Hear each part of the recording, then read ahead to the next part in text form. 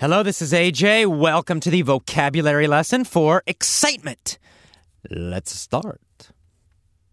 Our first word is specificity. Specificity. A little difficult to pronounce, specificity. In fact, many native speakers have trouble pronouncing this word, especially if you say it fast in a sentence. Specificity.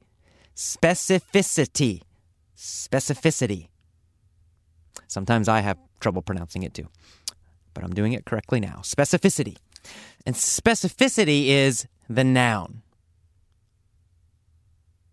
Specificity means specificness is what it really means, right? It means being specific, being detailed, being very exact.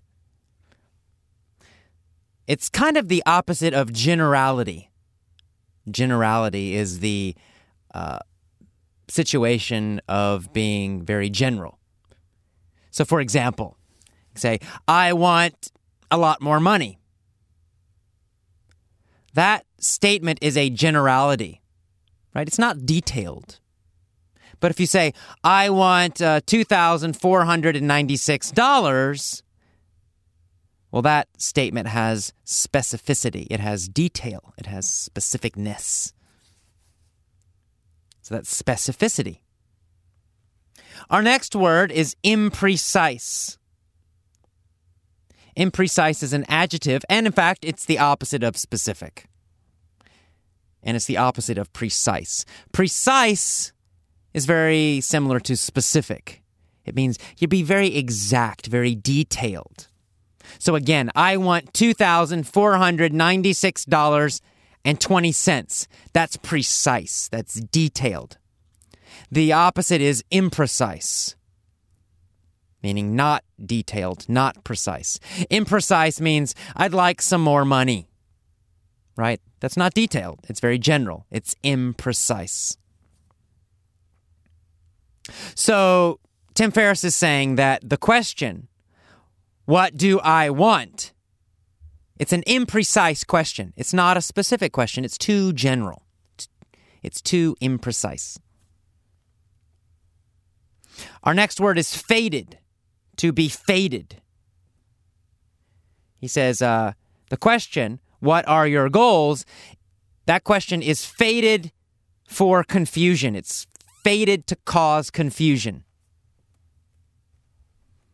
To be fated for means to be destined for.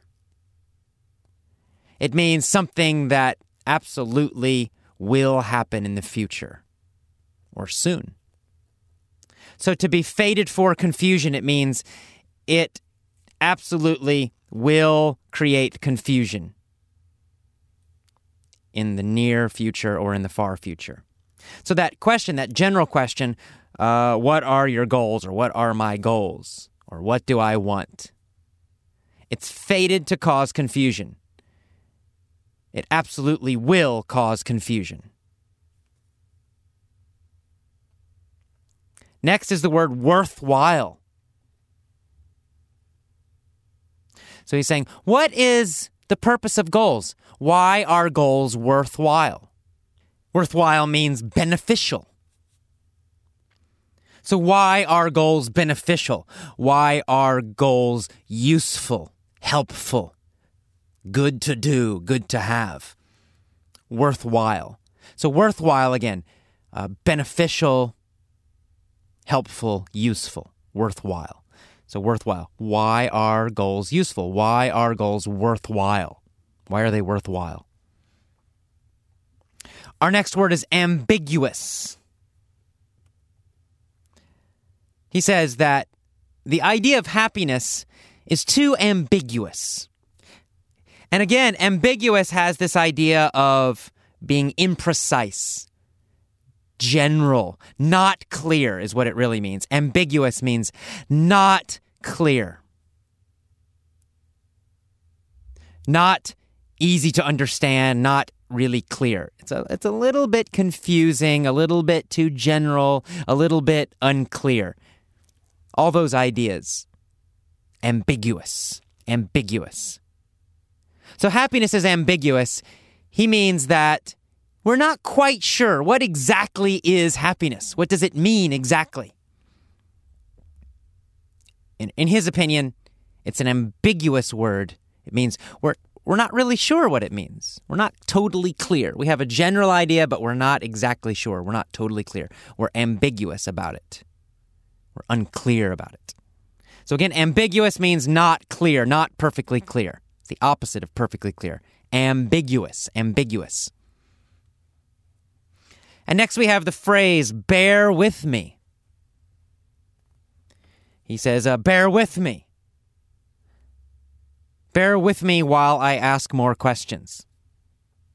Bear with me is an idiom, and it means be patient with me.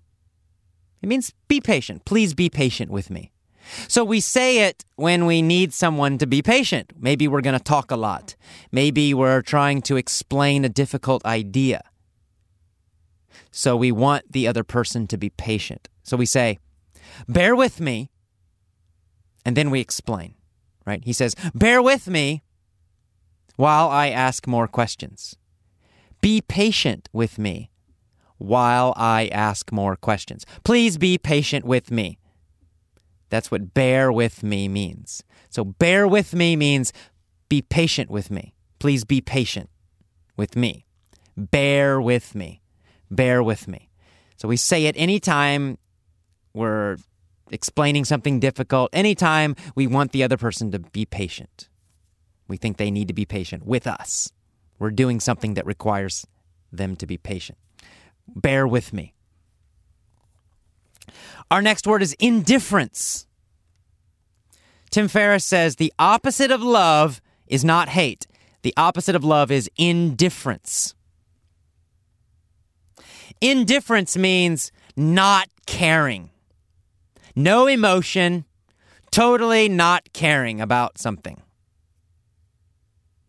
So let's talk about an easy example, a sports team. Let's say Manchester United, soccer team, football team. So maybe some people love Manchester United. They love them. They're great. And then some people hate them, right? I hate Manchester United. They suck. I hate them. So both of those emotions, they're very strong, right? Love is a very powerful, strong emotion. Hate is a powerful, strong emotion. Both groups of people have strong emotions, both care a lot, right? If someone hates Manchester United, they care. They still care a lot. They want Manchester United to fail. They have a lot of emotion about Manchester United.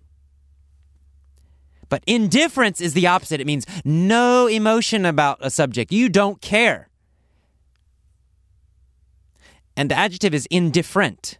So if you say, I'm indifferent about Manchester United, I'm totally indifferent. You don't care. If they win, you don't care. If they lose, you don't care. You have no emotion, no interest, no caring at all. So that's indifference is the noun, or the adjective is to be indifferent. I'm indifferent about that topic. I'm indifferent about Manchester United. Don't care. No emotion. Zero caring. Indifferent. All right, our next word is synonym. Excitement is the real synonym for happiness, is what he said. So synonym is just a word that means the same as another word. They're similar words, similar meanings. So every vocabulary lesson in these Power English lessons, every vocabulary lesson is really a synonym lesson. Because I tell you other words that have similar meanings. So he says happiness and excitement are synonyms. It means they're very close together. The meaning is very close. Two words with very close meanings, very similar meanings. That's a synonym. All right, our next and final word is bliss. He says, many people suggest that you follow your passion. Many people suggest that you follow your bliss. Bliss is a very strong word, and it means super happiness, incredible happiness. It's much stronger than happiness. Happiness is kind of an average word, a normal kind of emotion.